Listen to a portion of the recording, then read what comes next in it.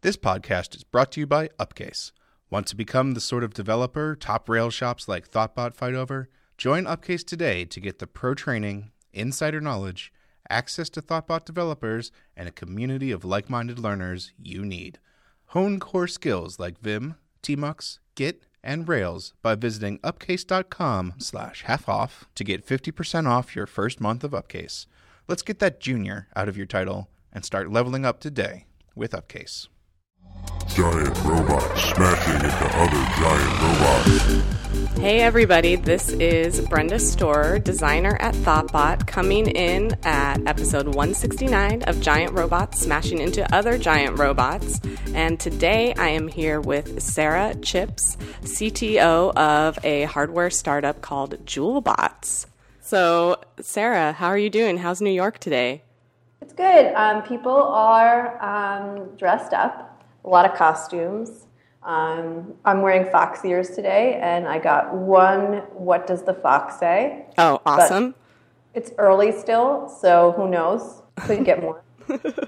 Awesome. Well, I'm so excited that you were able to join us today. And like in full disclosure, I know you already, so I think this is going to just be like a nice little chat between friends that maybe people get to listen in on. Yeah. So I guess just to start off, I really want to talk about JewelBots because I think it's super cool and it's hardware, and what you've told me about it and the difference between starting a hardware company versus anything else is so interesting. But I'd also just love you to tell us a little bit of your background to start. Yeah. So my background, I've been building software for 15 years. I started in the world, I actually started as a DBA. I did that for a few years and doing Visual Basic development. And then from there, I moved to C#, and I was an ASP.NET MVP with Microsoft products. And then for the past 5-ish years or so, I've been doing front and back end JavaScript. And yeah, so that was my focus. And then about 2 years ago, 2 years ago, I started working on the JewelBots as a side project. And about a year ago, it turned into a full-time company, and I've been working on it ever since. So what about, like, I think of you as one of the, like, early JavaScripters. Like, now, JavaScript, there's 100 million frameworks, and everybody's doing JavaScript. Like, what did the JavaScript community look like when you started? Was there a community? Yeah, so that's actually a really good question. So when I started doing JavaScript, it's very similar to what the CSS community looks like right now, I think, because there wasn't really such thing as a JavaScript developer. It was like a very weird thing to hear because Node was fairly new. Backend JavaScript wasn't new, but Node was just barely coming out. So front-end JavaScript is what people did, and it was just like now when you say like you're a CSS developer, sometimes people are like, is that a thing? So when I first started... Okay. Yes, I will fight you. No, I know. Well, that's how I felt too. Because I was like, people don't really call themselves JavaScript developers, but like this is a thing, and now there's a ton of JavaScript developers now. So as an aside, I'm really excited to see that start happening in the CSS community. I think it's about time. Yeah, I just came from CSS DevConf in Long Beach, and it was really awesome. And there were. We were joking that it was also SVG Conf because there were like 4 SVG talks, and I want somebody to actually make SVG Conf on the side. I totally would go to SVG Conf. Maybe that'll be the next CSS. Cool. So how did you escape .NET? Well, you know what really made me leave .NET, and this is something that's different now, but the .NET community was awesome and super supportive, but when I started seeing the open source community just really flourishing, and it wasn't new, the open source community had been around for a long time, but when I started like dipping my toes in the water of open source development, I just really loved the philosophy of everyone learning from each other, and at the time, ASP.NET and C# was closed source. And so I was like, I just want to do something where like what I'm doing helps other people learn and vice versa. Well, you're also, all of the places you've worked or the recent places you worked have been all about education. Yeah. So has education always been something? I mean, you are one of the founders of Girl Develop It. You were CTO at Flatiron School Labs. It's Flatiron School Labs, correct? Flatiron School and Flatiron School Labs. At Flatiron School and Flatiron School Labs. And then now JewelBots is also really for education in a really fun way. So what got you involved in wanting to educate in code? That's a really good question. So I think my own education, it was really different. Like I was homeschooled until high school, and then in high school I went to a private school and public school, like half private, half public. And, like I really haven't, and college, I wasn't really that great of a student. I really didn't love traditional education. And so I think I've carried that with me. I don't really love traditional education. I think it misses a lot of people. It missed me.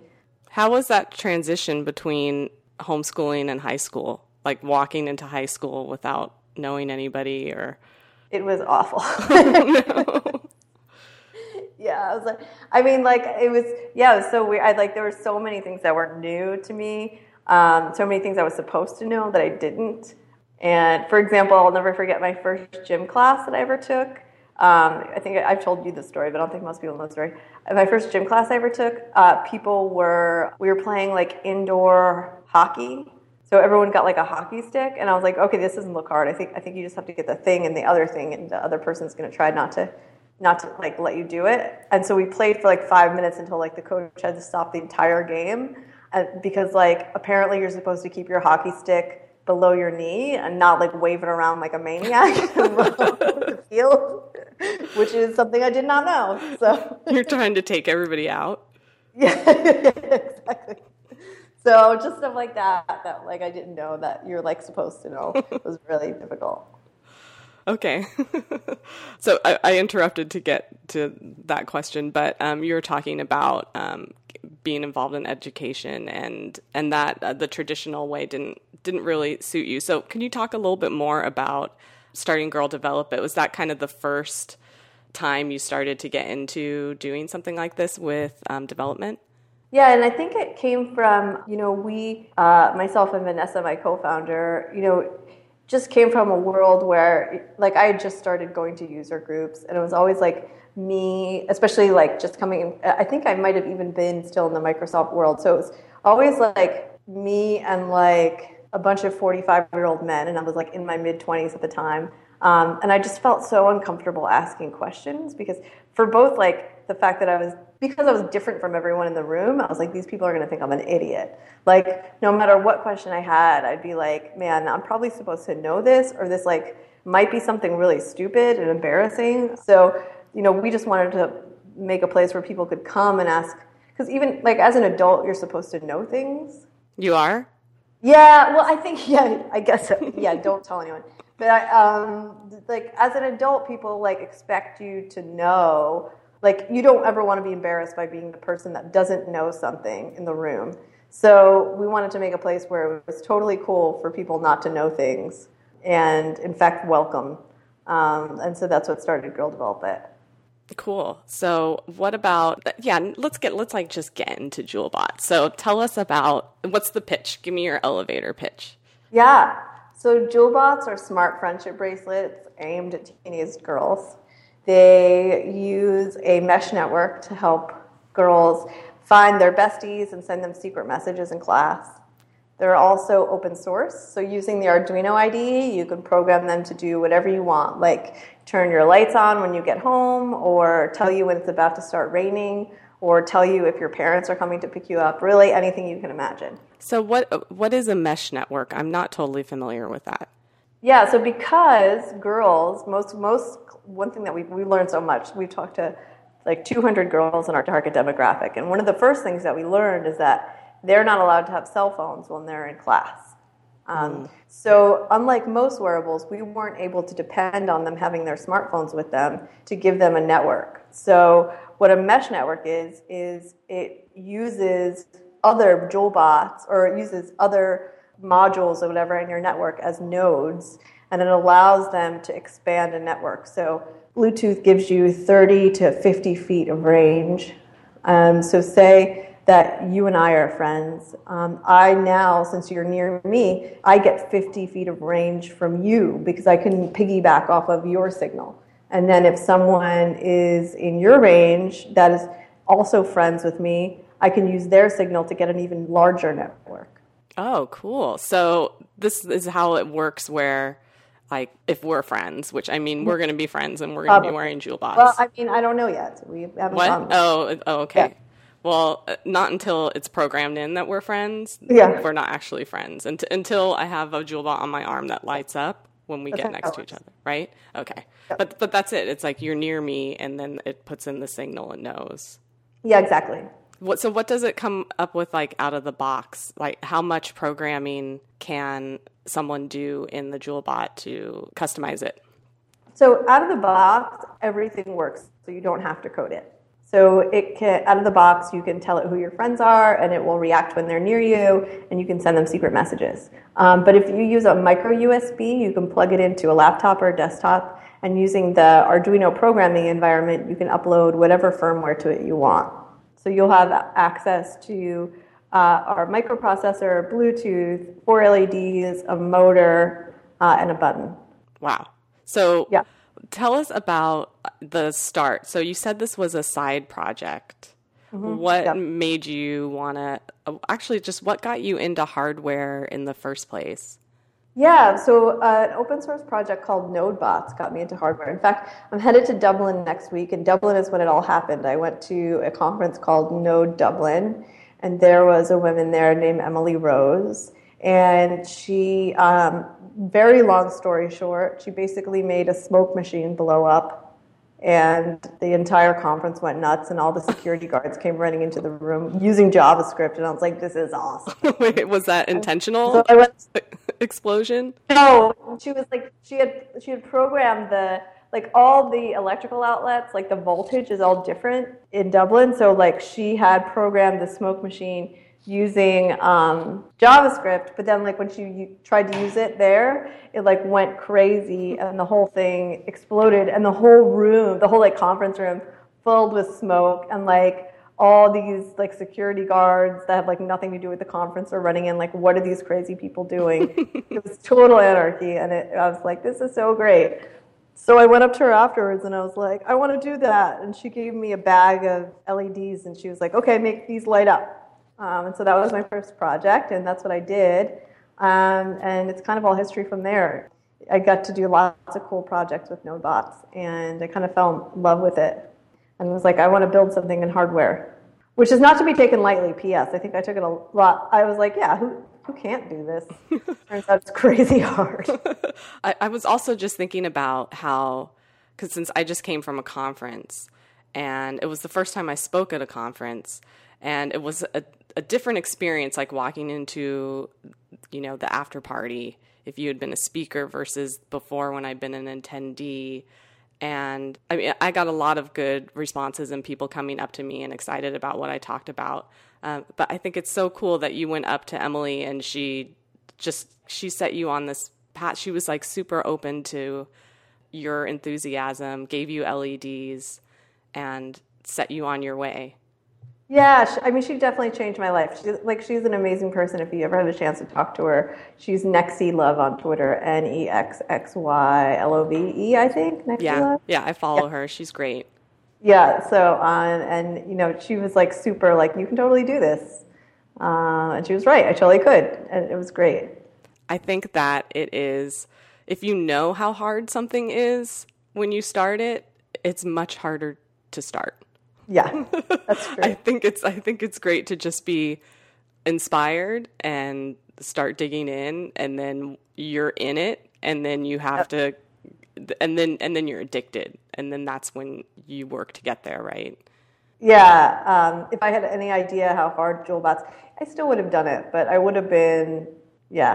would have done it, and I still would have gotten involved in hardware, but I'm glad I didn't now.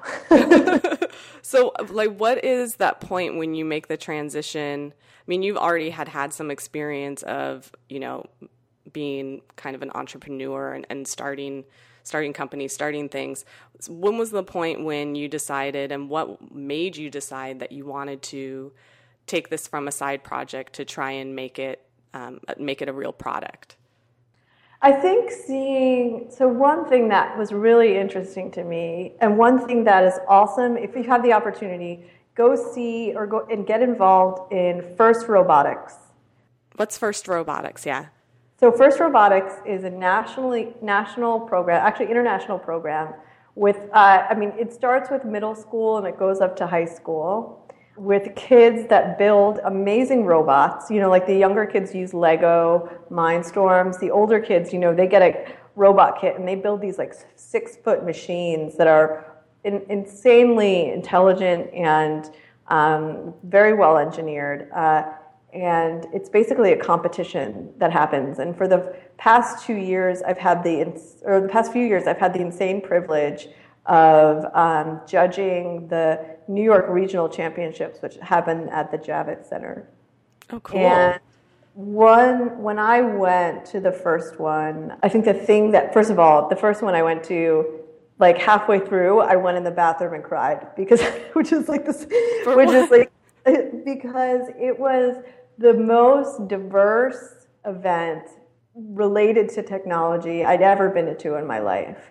I mean, seeing these kids so excited about what they have built from such diverse, both ethnically, gender-wise, socioeconomically, backgrounds, going out there and like putting their all into, forget football and like baseball and high school sports. This is super competitive, and these kids put everything into this program.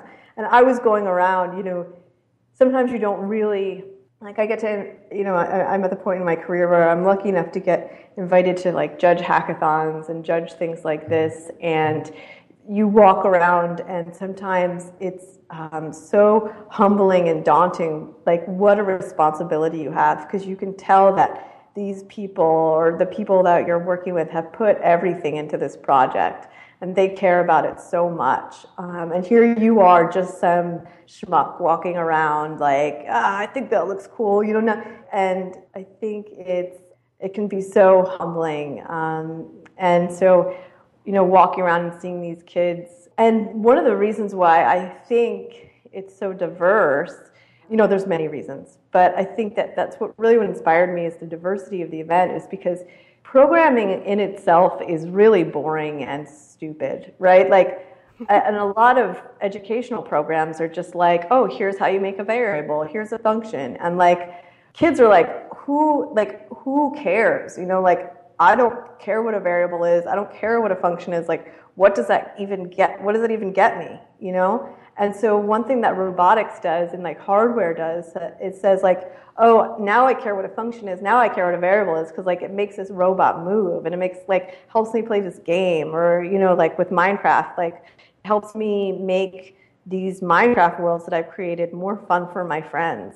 And so I think that's really what inspired me, is seeing how like physical computing can really inspire underrepresented people to get more involved in programming, because they see the purpose at that point. Like you see like, oh, I do want to program because here's what I can do with it. So I think that's really kind of what inspired me to turn this into something real. I've always said that I think if you can get the joy from the immediate gratification of making something work with code, then you're going to become a programmer, because you're going to keep searching for that immediate joy. If that is strong enough for you, which I think it was for me, like if I make something animate in JavaScript on a click event, I will click that button like 100 times and watch it go, because that just gives me so much joy. But the way you just described that, and I think about it in, actually not just a little making pixels on a computer screen move, but actually, making the arm of a robot move in a way that you want to, how extra powerful that could be. That's really cool. So what does one do if you have an idea like this and you want to take it to the next level? It's a good question. What did you do? So one thing I tried to do, and I think if you're involved in startups, you can relate to this. So there's nothing more frustrating than when, as a developer, someone comes to you and says, hey, I've got this great idea. I want to build this company. All I need is a developer to build it for free. and that would be great. So I'm going to give you 10% of the company, and you can spend like 500 hours building a prototype if that's cool, and I'm going to sit there and just pontificate the whole time. How many offers like that have you gotten? 1 million. Really? Yeah, well, I mean, like, you always get, like, even just, like, people are just like, oh, I've got this great idea, you should build it. Or, like, how can I hire a CTO? And then you'll be like, oh, okay, what's your budget? And they'll be like, oh, I don't have a budget. I've got an awesome thing to build, though. And you're like, I don't think it works that way, you know? So I tried to say, like, so I, obviously needed professionals to help me, people that went to school for like mechanical engineering, electrical engineering, industrial design, all those things, those skills that I don't have. But one thing that I've always admired in founders that are non-technical is when they sit down and roll their sleeves up and make a terrible prototype, or just like a prototype of what they want to build. And sometimes that can be terrible. Sometimes it works for now. And so that's what I try to do for JoulBot. So I was like, here's what I want to build. I'm going to make an Arduino-based version of it and then iterate on that. And at some point, hopefully, professionals will want to work with me on it. And so that's what I did. I started with Arduino, the Femtoduino, and then a Spark core, and then which is now Particle, and then a whole bunch of like things that obviously don't make a product, but I could at least make a prototype that I can show people. Like, I do really actually care about this, and I really hope that you want to work with me on it. So how do you find people to show it to? Who do you show it to? So in the beginning, I worked, had a limited budget. I bootstrapped in the beginning. And so I would find people on, one place was Etsy. So I needed a designer to help me like design something that I could 3D print. And so on Etsy, I found people that worked in 3D design making cool projects of their own. And I was able to pay them like a nominal rate to work with me. That's really smart. Yeah. And then after that, I went to ITP, which is a school here in New York. It's the Interactive Telecommunications Program at NYU. It's a master's program for people that want to work with art and technology. So I met Maria Paula there, who's my co-founder. She had done some amazing project work, and I had shown her what I'd put together myself, and we worked together on the next prototype of JoulBots. And then I was able to get into a hardware accelerator called Highway 1, where they helped me with the next version. And they had electrical engineers and mechanical engineers and industrial designers on staff that could help me get together my first prototype with a printed circuit board that we designed. And then from there, I was able to secure some more funding and hire some people who went to school for this and do this for a living, which is really nice. So it just grows because you're working on it. I mean, this is what it sounds like. It grows because you're working on it and it wants to grow. Does that sound? Yeah. I mean, you're working hard. I've watched you work really hard in the past couple of years, and to see where you are now is just so exciting. I also think that what Highway 1, what that experience was like. Could you talk about that a little bit? Like, you went to China and toured production factories. Yeah, that was pretty wild and neat. We went to Shenzhen and got to see Apple products being made and Beats by Dre being made. That was really neat. It was an interesting, I never knew how big of an industry packaging design was. It's like packaging design is like a monster industry. Oh, yeah. Where people build all kinds of packages. Like some packages, depending on, so there's something called the bill of materials. Your bill of materials is what your costs are for, and what each component that makes your product is. For example, our bill of materials for JoulBots is around $14. And then on top of that, packaging is really cool. There's a lot that goes into it. Some packages cost like $2, like $1 to $2 because they're really simple and just cardboard. Some packages cost like $10 to $20 because they're made out of wood, or they have like gems in them, or like some kind of crazy stuff. And it really adds to how polished your product looks. It's really interesting to learn all about that stuff.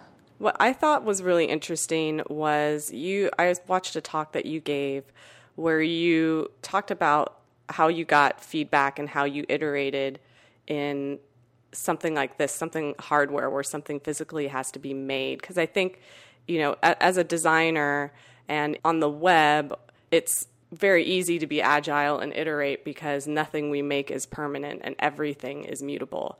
So how does that process work when you're working on a physical product? So I mean, it's hard because like with software, like my new thing is like software is like pretend, and I love software. Like it was my livelihood for a long time, and still it's something important that we do. But hardware is so difficult, so you have to really make a point of having touch points where you get feedback and you can implement them. And so that starts with the process of building with foam and 3D printing and things that are less expensive, and you can get opinions from people in your target demographic on the design, the size, all the things. And then from there, it gets harder and harder to implement feedback. So the earlier you can get your product in front of people and get opinions, the better. What makes it harder? Is it that you can't change certain things once you've gotten to a certain point, or it's harder to change things, more expensive? It's harder. So like if we got some feedback right now, like if we got feedback that meant we have to change our product, it would push us by a month. Mm-hmm. Where like earlier on, we can make better decisions about, what we're building that don't affect us as much. So it's been a challenge figuring out when those times are. So it's been good, and it's been a lot of work. So what part of the process are you at now? They're supposed to launch early next year. Oh, yeah. I mean, you just finished a really successful Kickstarter, right? Yeah, so we did a Kickstarter this summer where we raised $170K and sold a lot of product. We sold 3,000 JoulBots. And so we're going to production.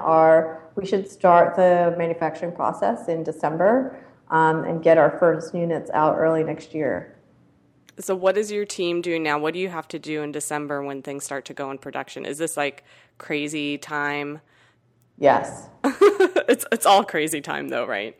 It's all crazy time, but especially now. So let me tell you a story about hardware. 3 weeks ago, we ordered our final rev of our circuit boards. And so... What is rev, your final rev? Review? Our final version. Oh, final version. Okay. Yeah, final revision is what it is. Revision. So we ordered them. We paid extra for a 5-day turnaround so we can get them in the office as soon as possible. And where are you ordering them from? San Francisco, a place on the West Coast that fabricates them. So when they went to build them, they realized that all of the antennas that go with our microprocessor that we need were sold out everywhere, all over the world.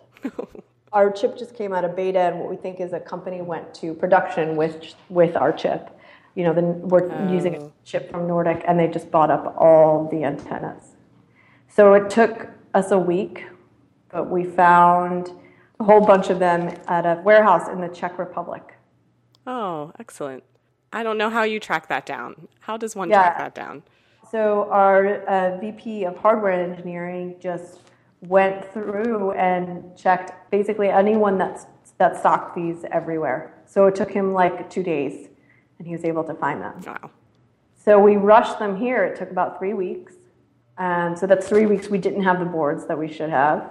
3 weeks later, we got the boards in.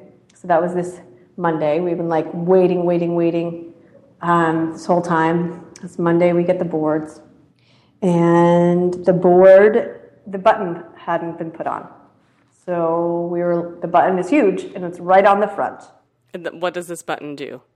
So we have 2 buttons. One is a reset button, and the other button controls everything about the device. So it's a pretty important part of the JoulBot. So we were like, what the heck? And so I'm like at the end of my rope with these things because we've been waiting forever. And so we send it back because the button is a metal piece. It's like just a metal piece that goes on top, and it completes a circuit when it gets pushed down. So the place that fabricated them was super sorry, and they apologized. So they're like, overnight them to us. We'll overnight them back to you. So this gets us to Wednesday. Now, mind you, I really want to bring a JoulBot with me next week because I'm headed to Dublin for a conference called Web Summit. So we send them back to them, overnight them back, the buttons are put on. Our engineers are working to get some firmware on the device, and this morning they realized that the way the buttons got put on was shorting out the entire board. It got put on incorrectly, and we're causing the entire board to short circuit. So now our resident mechanical engineer was brilliant enough to try to take them off and put them back on himself, which he did, and was able to make sure they weren't shorting out. But that right there is an adventure in hardware and something that can happen at any point. Is that kind of a typical story of the process, or is that like one of the worst? No, it's a typical story. Okay, so if I was going to ask you if anybody wanted to start a hardware startup, what advice would you give? What should they know? Yeah. I think that one thing you should know is that it's crazy expensive. Hardware is different of software in the way that it's almost impossible to bootstrap, but it's profitable much earlier. So, it costs a lot of money to get a hardware project off the ground. Yeah, I mean, you have a physical product which has materials that are going to cost money. Yeah, that makes a lot of sense. What about what we've been talking a lot about the process of hardware and starting a hardware company, but I also wanted to talk about the idea behind Joulebots in particular. Like right now, there's a lot of movement towards gender-neutral toys, and this one, this is made for girls, right? Could you talk about why you wanted to make this for girls in particular? Yeah, that's a good question. So I think that it's definitely geared towards girls. We don't want to discourage anyone from becoming part of the Joulebots community, and we'll definitely be introducing some gender-neutral charm designs somewhere down the road. But the reason why it was important to me is just because I needed something like this when I was younger, and I'd like to say that rather than being directly for girls, I think Joulebots are just something that's decidedly feminine. It's very rare that you can find a toy that's feminine, that's made for engineering, creating, and building. And so I think the distinct choice that we're making is to create something feminine that is for building. I love that. I think that's something that I had the same experience too, where there was nothing. I mean, I was a super Barbie girl. Yeah, that's great. But I also felt like all of the clothes, and I didn't like that everything was pink. I didn't want everything to be super frilly and girly. I really wanted Barbie to be more like an adult, more like who I wanted to be. I guess, what do you think of those new Barbie ads that have been coming out? They've been getting a lot of positive attention. I feel like that's what I wanted as a kid. And that's how I played with toys as a kid, was like that. And it was still feminine, but I didn't need lace and hot pink and fluff, Yeah. What did you think? Have you seen the new Barbie ads? I haven't, but I've heard good things. And I really think it is a spectrum.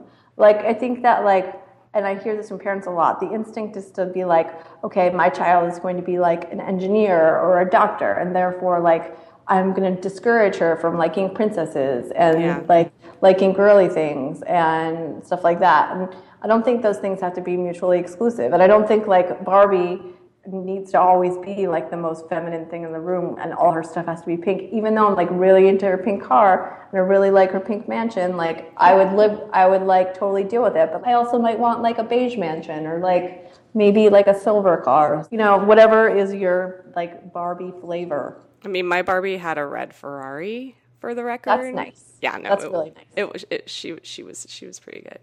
I mean, I had 100 Barbies. I was an only child, and all my friends were jealous because I had all the Barbies. Yeah. I was the opposite. I had one Barbie, and she was super jank. I also had Star Wars. I was a huge Star Wars kid. And I had one male cousin. I think he was the only person who would play Star Wars with me, but I had the Millennium Falcon and everything. But I think also Star Wars had Princess Leia was such a strong female character who is probably half of the reason I am who I am today is because of Princess Leia and like Olivia Newton-John were probably my biggest childhood idols, which probably just dated myself, but that's cool. So any kind of final thoughts or final words or final bits of advice to anybody who is interested in getting into hardware? Where would they go? Where would they go to find out more about JewelBots in particular, if that's interesting? Yeah, so if you want to learn more about JewelBots, you can go to jewelbots.com. If you want to learn more about hardware, I can't recommend getting involved in the NodeBots community enough. They are everywhere, and you're in a city near you, and there's a lot of great resources online for beginners. Cool. Well, thank you so much for taking some time to talk to me today. Yeah, have a great trip to Dublin. Thank you. Thank you for the rest of your trip. Yeah, thanks. Today's show was produced by Brenda Storer and edited by Tom Obarski. If you'd like access to the show notes for this episode, you can go to giantrobots.fm/169. Thanks for listening.